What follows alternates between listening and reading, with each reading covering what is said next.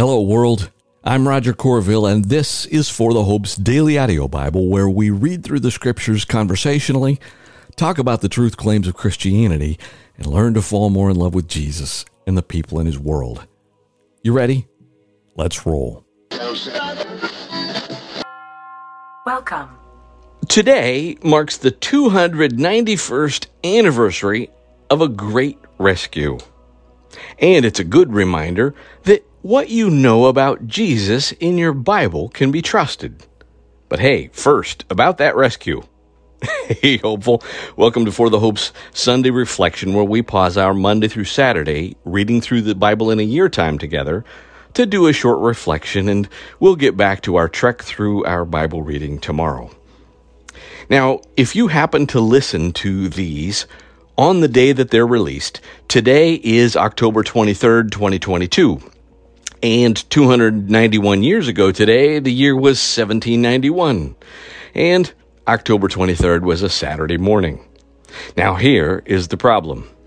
Ashburnham House caught fire, and it was the temporary residence of one of Christianity's greatest treasures, Codex Alexandrinus. Now, I could tell you that a few years ago, I got to see this amazing book in the British Museum. And that would tell you that it's still around and that the rescue was successful. But the point, ultimately, is really about knowing that we can trust and know the real Jesus. After all, if we don't have accurate copies of testimonies of the people who were there, who knew Him, who saw what they saw, well, what would we have? We would have a made-up Jesus.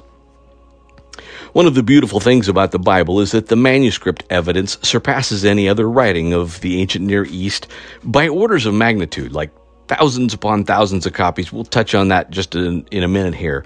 But in part, remember that as we've been reading through the book of Acts, that the Christians were scattered. Well, that was actually a big part of how we got to today. But let's talk about our rescue story. Codex Alexandrinus is one of only 4 first millennium copies of the whole Bible. And it actually included more. It included the Apocrypha. It even included some hymns and some letters by Clement of Rome. It was compiled in the, catch this, early 400s. And that's a big deal in any history, not just the history of bibliology. Now, its name comes from the fact that it was housed in Alexandria, Egypt, and it was there for more than 12 centuries when, in 1627, the Patriarch of Alexandria, Cyril Lucar, presented it to England's King Charles I. And now, just as a historical marker, this is about 16 years after the King James Bible was published. But back to our rescue and knowing Jesus. Now, King Charles put the book in his royal library at St. James Place. But St. James Place was the site of his beheading and the quartering of his troops for high treason during the Puritan Revolution. And the ensuing mess meant that his library ultimately ended up on the floor, like in heaps, subject to rain and dust and rats. Now, author and historian Robert Morgan captures it this way, quote, "The monarchy was restored in 1660 under Charles II, but conditions at the Royal Library didn't improve. In 1693, Richard Bentley, a brilliant classical scholar, temporarily took the Alexandrian manuscript to his own lodgings for safekeeping. In the early 1700s, the Royal Library was moved to Cotton House, and the priceless Bible was kept in a narrow, damp room with only a small window at each end. Christopher Wren, you might know that name from history, Christopher Wren considered the building so ruinous that most of it should be demolished, quote unquote, and the library, quote, purged from much useless trash. In 1730, the Royal Library was moved into Ashburnham House, which, on Saturday morning, October 23rd, 1731, caught fire. The alarm was given, and Arthur Onslow, Speaker of the House of Commons, came across from his nearby residence to direct the rescue. Many precious volumes were thrown from windows in an effort to save them, but the invaluable Codex Alexandrinus was treated with better care. An eyewitness told of the learned Dr. Bentley, quote-unquote, in a nightgown and great wig, fleeing the building with Codex Alexandrinus under his arm. Unquote. Now, my friends, all of that apparently drew attention to the plight of the Royal Library, and the rest, as they say, is the history that is now securely displayed in the British Museum. But here's our little twist on the whole thing, and more just a reminder than a deep dive. You can trust your contemporary English translation of the Bible. I'm going to give you a very brief why, but then know why it's important to us.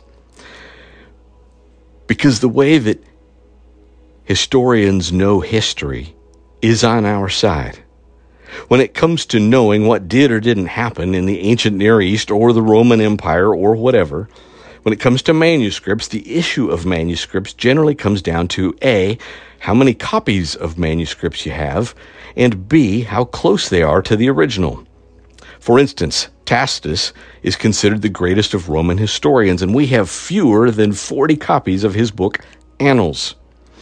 And the earliest dated copies of those copies is about 850 AD. Yet when it comes to just the New Testament, we have about 24,000 manuscripts, and the earliest goes back to about 130 AD. So just from a secular historiographic perspective, we can trust the documents of the New Testament as history way more than we can trust what we know about Roman history, at least from manuscript evidence. Now, to be fair, this is a simplification, but this is where it all lands for us. If you want to know Jesus, that's all a big deal when it comes to having first-hand eyewitness accounts of who he is and what he did and what he said. And without it, you have a made-up Jesus.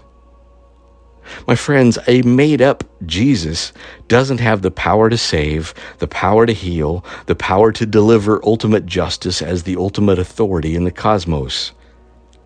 But the good news is that the real Jesus had a sinless life, atoning death, bodily resurrection and ascension, and it's not just a story, it's actual history. Jesus himself said, "Heaven and earth will pass away, but my words will never pass away." And one tiny part of our ability to know that was rescued from a fire 291 years ago today. I love you, my friends. Amen. Amen.